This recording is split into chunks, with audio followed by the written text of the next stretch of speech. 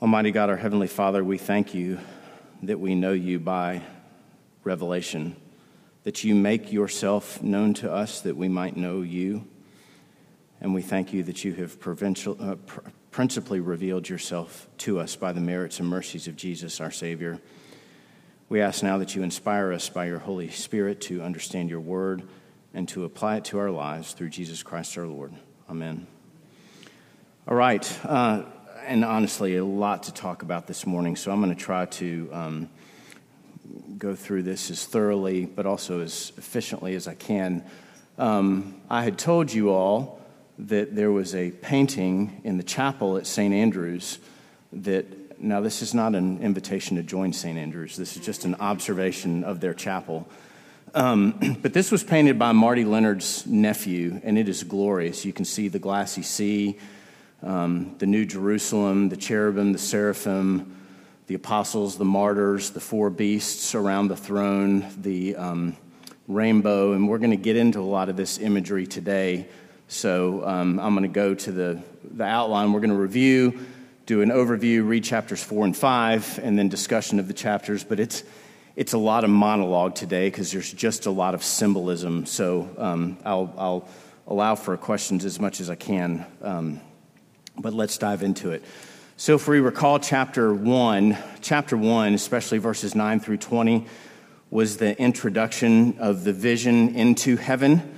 And that was the first revelation of Jesus Christ in the book of Revelation itself. Now, not the first revelation of Jesus, there's Jesus, of course, but in the book of Revelation, this is the first time Jesus is revealed in the book. And we also get the first glimpse into heaven. So this is back into chapter 1. Then chapters 2 and 3, we have the first directive from that vision, which is to write to the churches. And then we get letters, as we have said, to specific audiences with specific purposes in mind in chapters 2 and 3. Those letters look back to Jesus. They're looking at particular circumstances, and they're looking forward to what we call the eschaton, which is the fulfillment of all things. So there's a lot of movement in the first 3 chapters that we've already covered. All of that stuff is recorded and on YouTube, so if you want to go back and look at it, you can, but it's pretty simple and straightforward. As we now get into chapters 4 and 5, just to give a quick overview, we return to the heavenly vision. So we start with a heavenly vision. That heavenly vision ends up in a directive to write letters in chapters 2 and 3. And now in chapters 4 and 5, we're back into a heavenly vision. And the imagery in the heavenly vision is drawn from and expanded upon things that we find in the Old Testament. For example, Isaiah chapter 6, that well-known passage where Isaiah is in a sense, he catches a vision of heaven and then he's commissioned out of that vision that he has. The one that I want to read to us is Ezekiel chapters 1 through 3. There's a lot of the reading this morning because it shows a pattern in the Old Testament that's repeated, and we're seeing that repetition in the New Testament. So if you know Ezekiel's chapter 1 through 3, it's about halfway through the Old Testament. And there's a vision of heaven similarly to Isaiah and a commissioning of Ezekiel that takes place. So we go to Ezekiel chapter 1. In the 13th year, in the 4th month, on the 5th day of the month, as I was among the exiles by the Chebar Canal, the heavens were open, and I saw a vision of God on the 5th day of the month. It was the 5th year of the exile of King Jehoiakim. The word of the Lord came to Ezekiel the priest, the son of Buzi, in the land of the Chaldeans by the Chebar Canal, and the hand of the Lord was upon him there.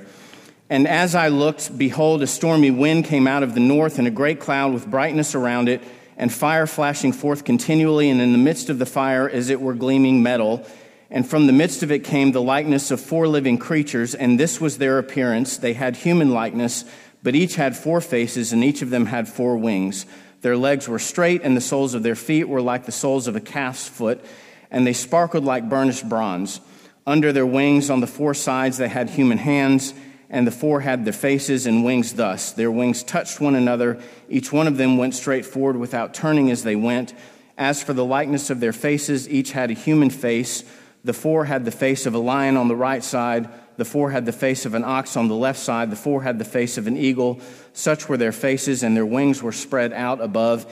Each creature had 2 wings.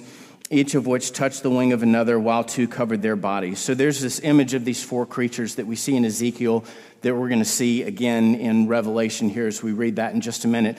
And then the other thing we see in Ezekiel, and I'm afraid it's just too much to read, but all of this image of metal, but particularly a scroll. And if you know the prophet Ezekiel at all, you know he eats this scroll and it tastes bitter, but he's required to, in a sense, spit it out of his mouth. It's the prophecy that he's given to speak to the people of Israel. So what I'm suggesting again is in the book of Revelation, this same interplay takes place that we see in the Old Testament imagery. And the interplay is this: the interplay of heaven and earth, where something is revealed, something is written, and someone is commissioned, right? That pattern emerges in the Old Testament, and it's repeated in the New Testament. So now what I want to do is read Revelation chapters 4 and 5, and then we'll get into the discussion of them. Again, there's a lot of imagery to talk about, so we'll see how much time we have to get through all of this.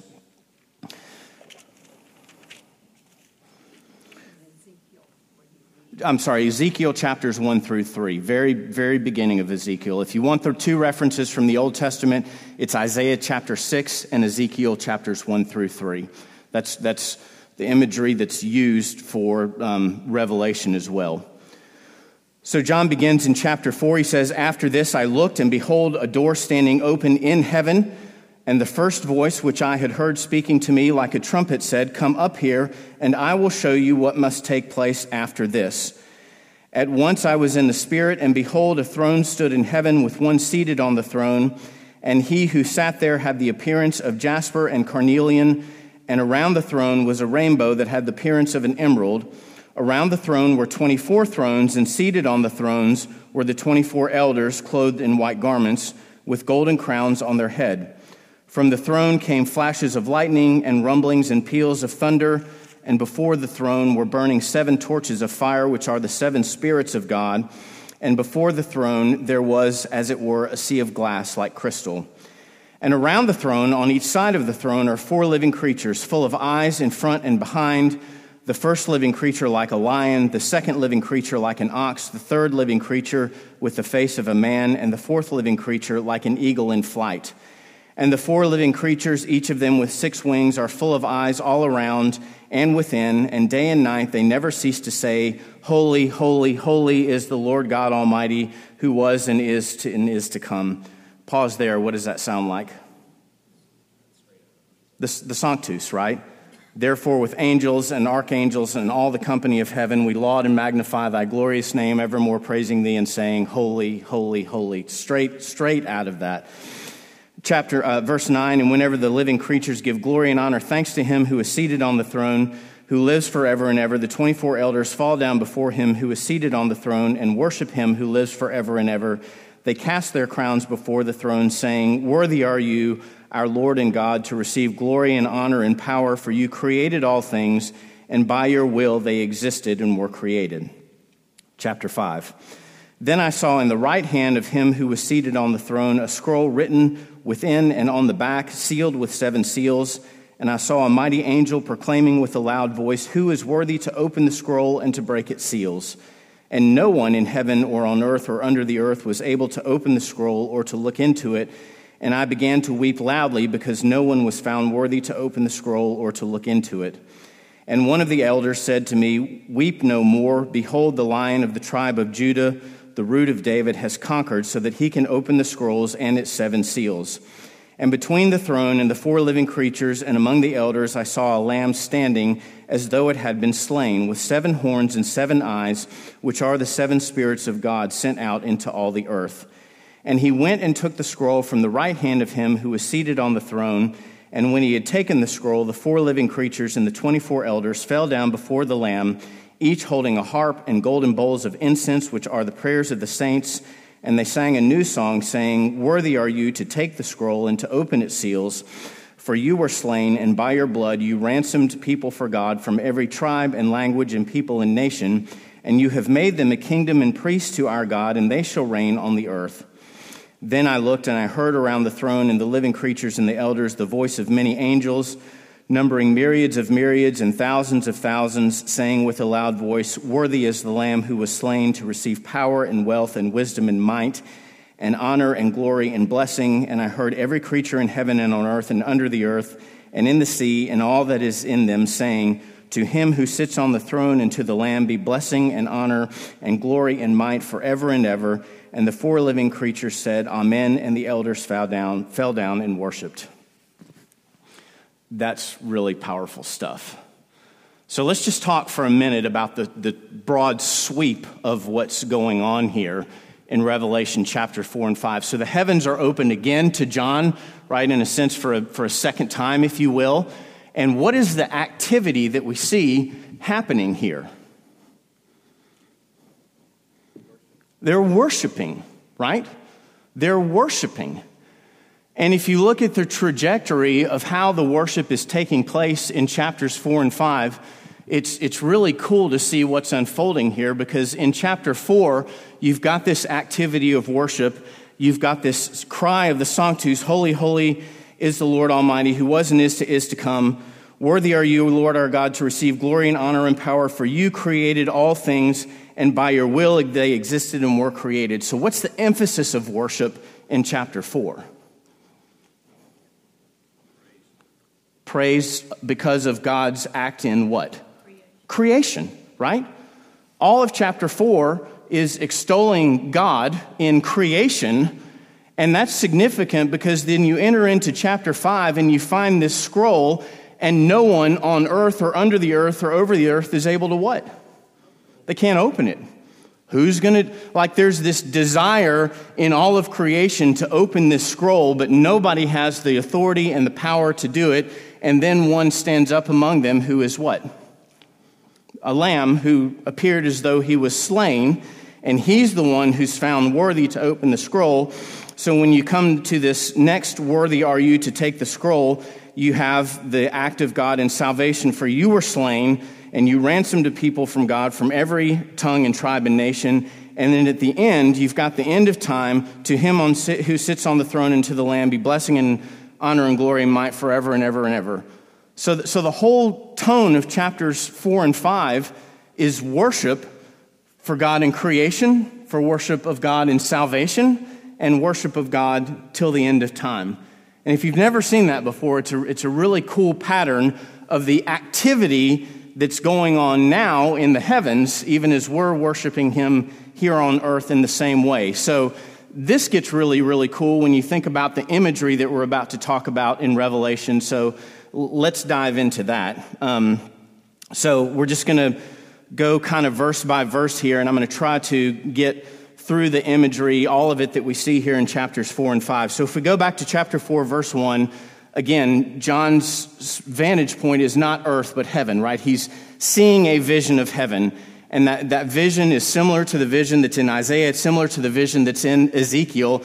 And it's a little more complete now. It's a little more expansive. The revelation has unfolded because these things have taken place on the earth. So he's got a little bit better picture than the Old Testament prophets did. So let's go into the teaching. What must take place after this? What is this? Well, he's referring back to a continuation of chapter 1, verse 19, when Jesus is first revealed. Remember, Jesus is revealed in chapter 1:19, and then letters are written. What must take place after this? The assumption is what must take place after the letters that are written? Well, worship, right? We write letters, we reveal God, and then we worship God. So it's pretty cool to see how that continuity and that pattern is unfolding. So we get the first revelation of Jesus. Now we have another revelation of Jesus, and the main theme of that revelation is worship, but it's also prophetic because there's an opening of the scroll that must take place before the full and final culmination of human history, right? That's an activity that is still in the process of unfolding as we know it in time. So then we come to chapter 2, and we see that there's a throne, and we see there is one who is seated on it. That one is not specifically identified. I mean, we know it's God, of course, and the closest reference we have is in verse 8 of chapter 4, that it is the Lord God Almighty, but it's not saying whether it's Father, Son, and Holy Spirit, or the Father with the Son seated on the right hand. It doesn't get that specific. We just know that there is one who is seated on it, who is God, and specifically in verse 8, the Lord God Almighty. Then in verse 3, we have this imagery of jasper and carnelian. These are images of royalty that suggest maybe the Father, because there's no physical description. So the closest we're going to be able to identify the one who is seated on the throne is probably as the Father, because we have this description of royalty, but it's not physical per se. It's imagery, evoking imagery. So then we go on to the rainbow, and what does that suggest? Covenant with? Who did he make the covenant with? Noah, right? So you've got this rainbow, and we know that God's covenants continue forever and ever and amen. So we're drawing on the Old Testament imagery of God's covenant with Noah. And if you go back to the covenant of Noah, we've taught on this before here, the fundamental idea of the covenant with Noah is that God preserves righteousness and he punishes wickedness. So, yeah, of course the rainbow would be a central image in the end of all things, because wickedness will not be in eternity and righteousness will be in eternity. So you get this symbolism of the completion or the culmination of that covenant, with Noah being represented in the vision that John is given here. The rainbow, the covenant with Noah. God punishes wickedness and he preserves righteousness. He finds Noah to be a righteous man, so he preserves Noah and his offspring through the flood. Then we go on to verses 4 through 24, and we have these thrones and these elders and these white garments and these golden crowns. Again, this is drawing from Old Testament imagery, most likely in 1 Chronicles, where there are orders of priests around the temple in Old Testament Judaism that relate to the sacrifice and the worship under the Old Covenant. But it draws from that imagery, but more likely there are 24 thrones, so you all probably know this. Who are those thrones representing? 12 tribes of Israel and 12 apostles, right? So again, it's an image of completion. You've got 12 tribes of Israel, 12 apostles. Again, we're looking into heaven, we're looking to the fulfillment of things, and you're seeing a sense of completion. The covenant with Noah is completed. The totality of peoples who are in the kingdom of God are complete. And it's an interesting image because it imagines a heavenly court using earthly images. In the Jewish apocalyptic writings, the heavenly beings would stand and the deity would be seated. However, in the Roman tribunal, the emperor would be seated and would be surrounded by senators. So you've got this standing and this falling. A lot of our stand, sit, and kneel that we do in worship is not necessarily directly drawn from this, but it mimics it. It imagines it in those kinds of ways. Worship is a very active thing. It's not just our minds, it's our bodies and our souls, right? That's why we're active in worship, because we're not just worshiping God with our minds, we're worshiping with Him with our bodies as well. So they are dressed in white garments, which represent purity. They have golden crowns, which represent royalty. And then you get these flashes of lightning, these peals of thunder, these torches of fire, and these spirits of God. So the lightning and the thunder evokes imagery from the Old Testament, again, where God reveals his glory, on Mount Sinai. And it is the imagery of the Ten Commandments, because it comes out of chapter 19, verse 16, where God is giving the Ten Commandments to Moses. So again, you've got another covenant imagery represented here as well, with the lightning and the thunder. The torches and the fire, it's interesting because they are imagined in chapter 1, verse 4, but now they are specifically identified as the seven spirits of God. Remember, the seven stars are the angels, so it's not referring to the angels, but it's referring to these seven spirits, which is a little bit hard for us to get our mind wrapped around, and we can't say that we fully have it, but we do know the number 7 is a number that signifies what? Completion, right? So it's interesting because this is where scholarship has gone with this. If you look at Isaiah chapter 11, verses 2 and 3, there is a spirit of wisdom, a spirit of understanding, a spirit of counsel, a spirit of might, a spirit of knowledge, and a spirit of the fear of the Lord. So there are 6 spirits in that sense represented in Isaiah. And the 7th spirit, we would say, is who?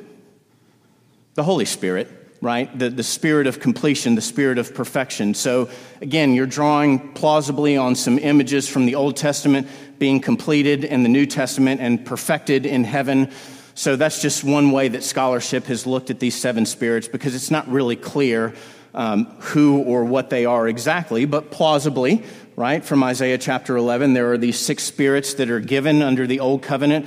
The Holy Spirit is given under the New Covenant, and so you have this number 7 that represents completion and fulfillment going on again here.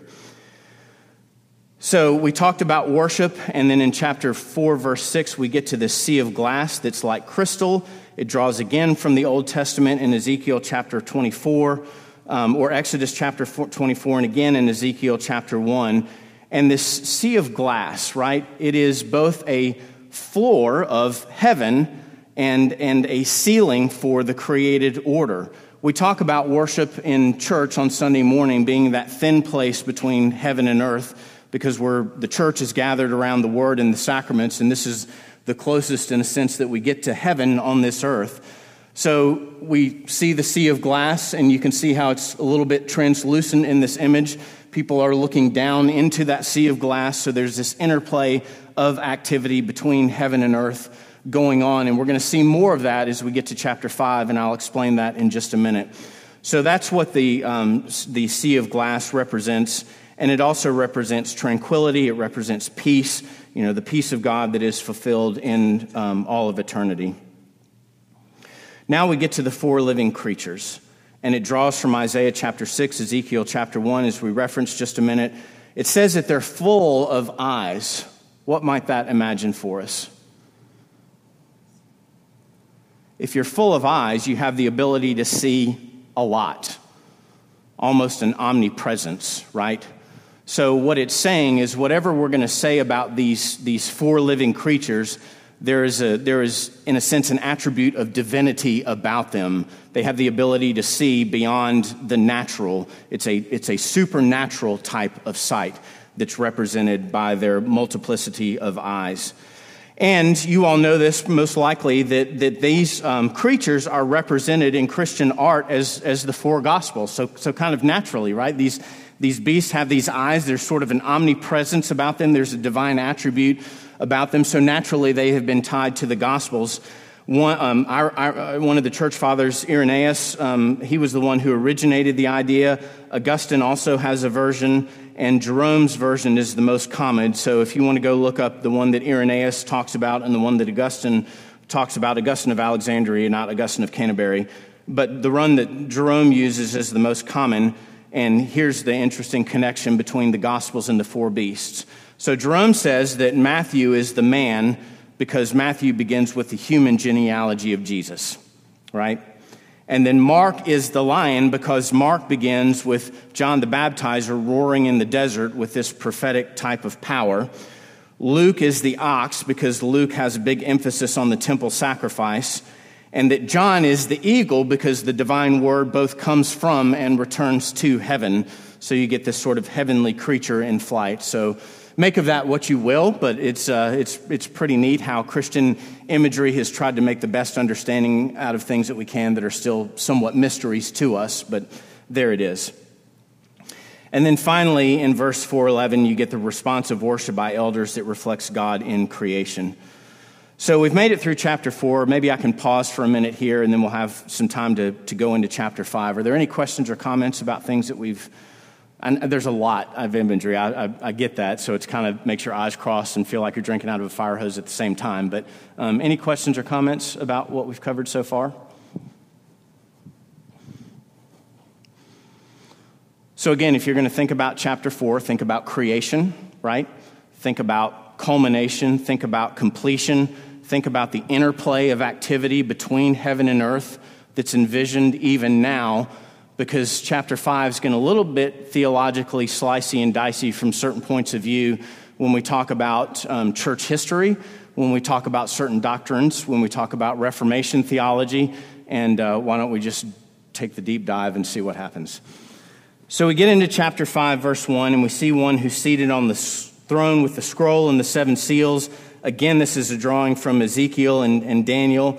The context suggests, of course, that this is a book of destiny, that events of the end times are recorded in this book. Others have evoked the imagery that this is, in a sense, kind of a last will and testament of Jesus Christ, who his people are and what it is that they will inherit.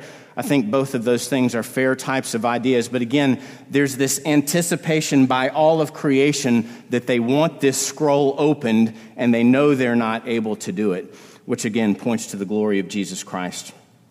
So we get into verse 2, the worthiness to open the scroll. Who can open the scroll? Who can break the seals? Again, there's this desire to open it because they want to know how it all ends. He observes that only the Lion of the tribe of Judah is worthy to do it, which of course is Jesus. And so arises this Lamb who is standing yet slain, has 7 horns and 7 eyes. What are those images? Again, completion, fulfillment, 7 eyes, the perfection of eyes, the 7 horns, the perfection of triumph.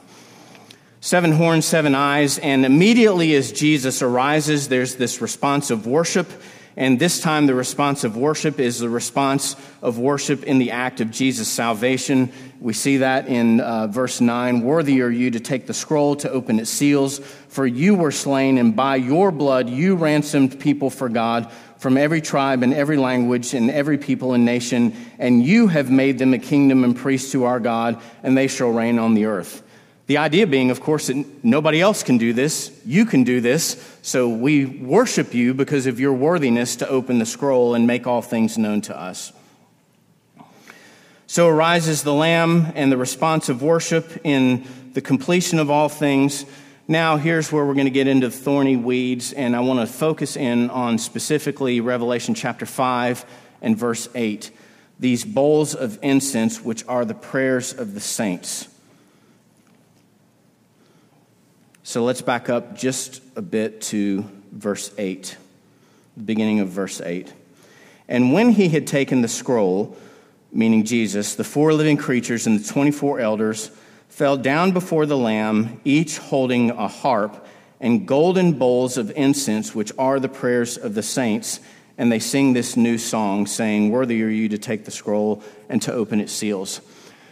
There's a lot of debate in modern Christianity about this doctrine that we call invocation of saints. Everybody familiar with that? Yes, you are, so you're not raising your hand. You're kind of familiar with it. So the idea of the invocation of saints is that we can ask the saints to pray for us and pray with us. Not just the saints on earth, but the saints who are in heaven. And if you think about the first 1,000 years of the church, that was an unquestioned idea. It wasn't necessarily codified as an explicit doctrine per se. It was just practiced as part of the piety of the church. You can look at the East, the Church of the East, the Church of the West. They all do it, and it was not a big deal. The Reformation comes along, and particularly you get Luther, you get Calvin, and you get the Anglicans, you get the 39 Articles, and a lot of questions are raised about whether or not invocation of saints is a valid doctrine of the church or not. Everybody with me so far? So it's interesting because over the time of history, over that 1,000 years, and especially through the Dark Ages into the Middle Ages, you get this particular development of a doctrine within the doctrine that ties into purgatory and the ability to get out of purgatory at a shorter period of time. And sort of the idea becomes that the saints who have passed on into eternity have accrued merits, and we can appeal through those saints by the merits that they have attained in passing into eternity that help us on our path to salvation. And I'm going to say to you, that's an erroneous idea, right? So we scrap that. But that's part of why the reaction of the reformers against the idea of the invocation of saints, because they were crying out, in a sense, against an abuse of a doctrine that had accrued onto an earlier doctrine of the church that just we can pray with and ask the saints to pray for us. Is this as clear as mud so far? Let me pause there. Any questions or comments about this idea? So I'm going to suggest that it is, and I'm going to suggest that this is the scripture that says that it is, because again, let's go back to what the text tells us. These elders are holding a harp, and they have with them golden bowls of incense, which are the prayers of the saints. So I'm going to suggest that in heaven, there is an awareness of our prayers that reaches more than just God. Now, what do we know? We know that God is the one who answers our prayers. So I'm not saying, and I'm just going to use this as an example because we're all aware of it. We're not saying, for example, that this idea that's come up in the Roman Catholic Church from time to time about Mary and is she a co-mediator of salvation and all of those kinds of things, which is a little bit off the central point anyway. What I'm simply saying is that this verse is very suggestive to us that God is aware of our prayers, and there are heavenly beings, including the saints who have gone before us, who are also aware of our prayers. Is that fair? Everybody with me so far? Steve?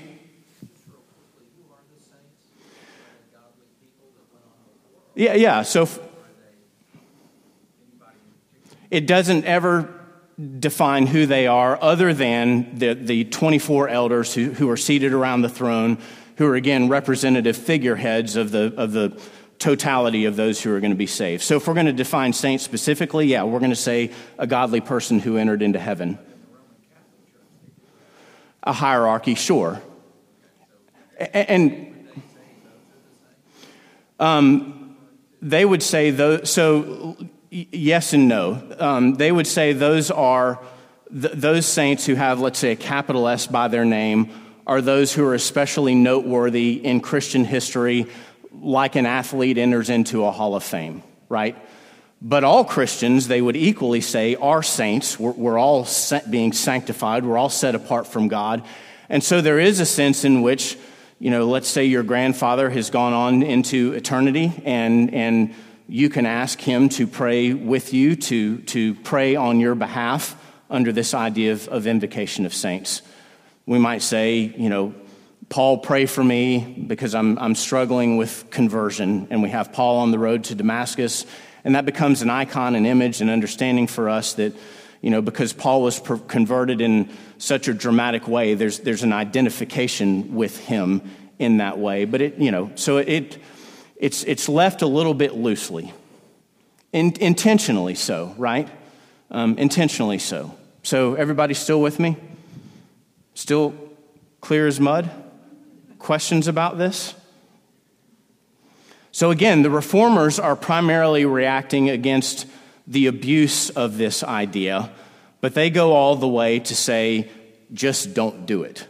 Jesus is our mediator and advocate. We pray to him alone. We pray through him alone and leave the whole idea of invocation of saints out.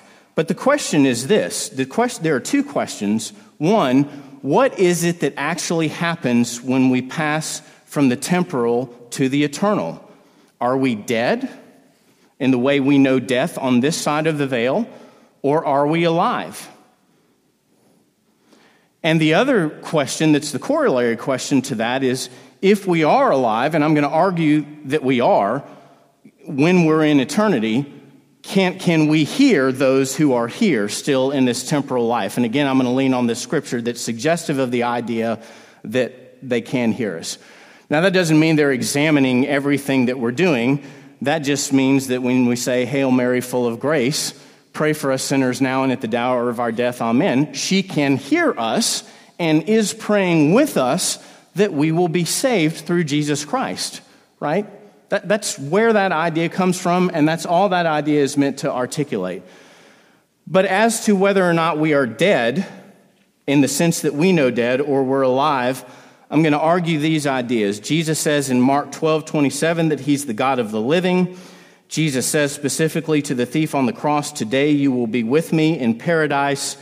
And all of the witness that we see in the book of Revelation here is that the saints are alive and not dead. So if we're going to answer the first question about whether they're dead as we know dead or alive in eternity, I'm going to suggest that the witness says that they are alive in eternity. And it's hard for us to wrap our minds around because we are bound by time.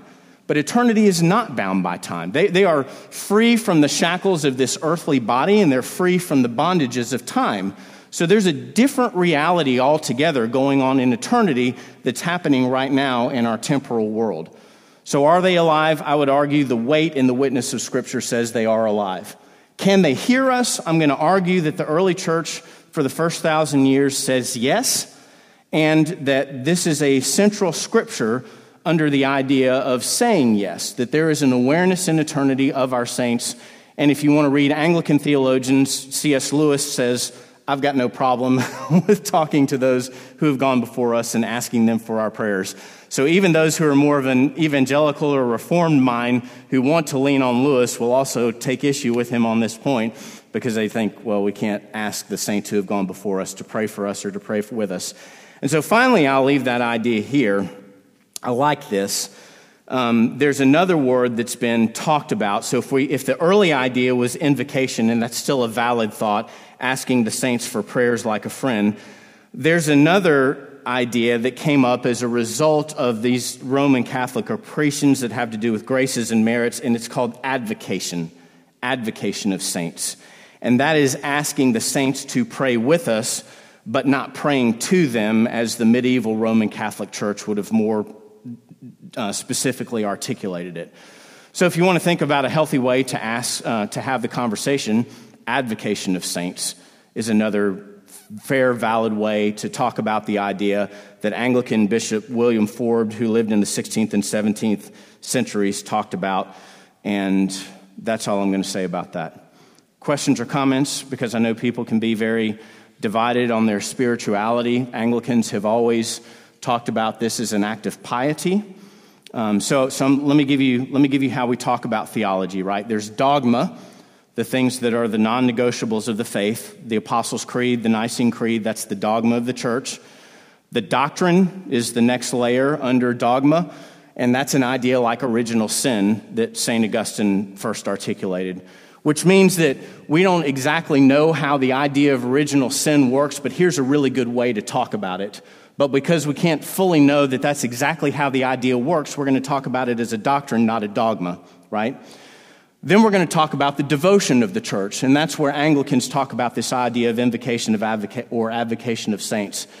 That it's a reasonable act of piety to invoke or advoke the saints because it's been done throughout church history, right? It's only the reformers of the last 500 years who have said no. And even some of those reformers are of a split mind of the idea. So we're not going to elevate this idea to doctrine or certainly not dogma, but it's an act of piety or devotion that we can talk about that's reasonable because of the trajectory of Scripture and the weight of church tradition.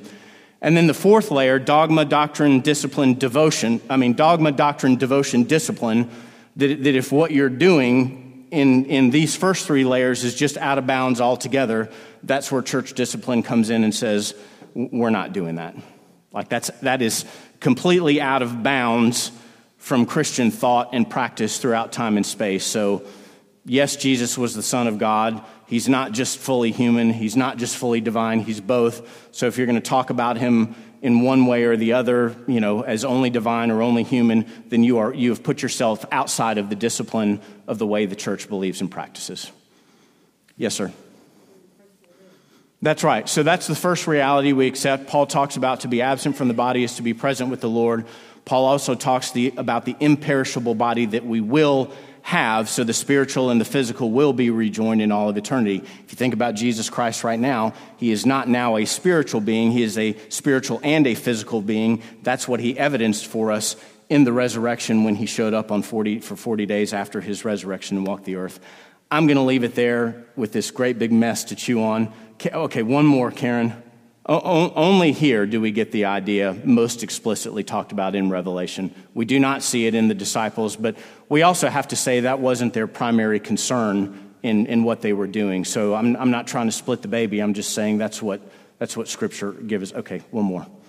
Yeah, many of you have heard me say that when we saw Margie's dad die, we saw the angels enter the room and lift his spirit out of his body. We saw that happen. So there have been many, many accounts at death of people being aware of the spiritual reality. Let me close this with prayer so that we can go eat Connie's food and she will smile at us. Lord, thank you for feeding us with your word, for feeding us with the fellowship that we're about to enjoy, and ultimately feeding us in the Eucharistic feast. We ask you to continue to bless our time and our conversations. We prepare for worship in Jesus' name. Amen.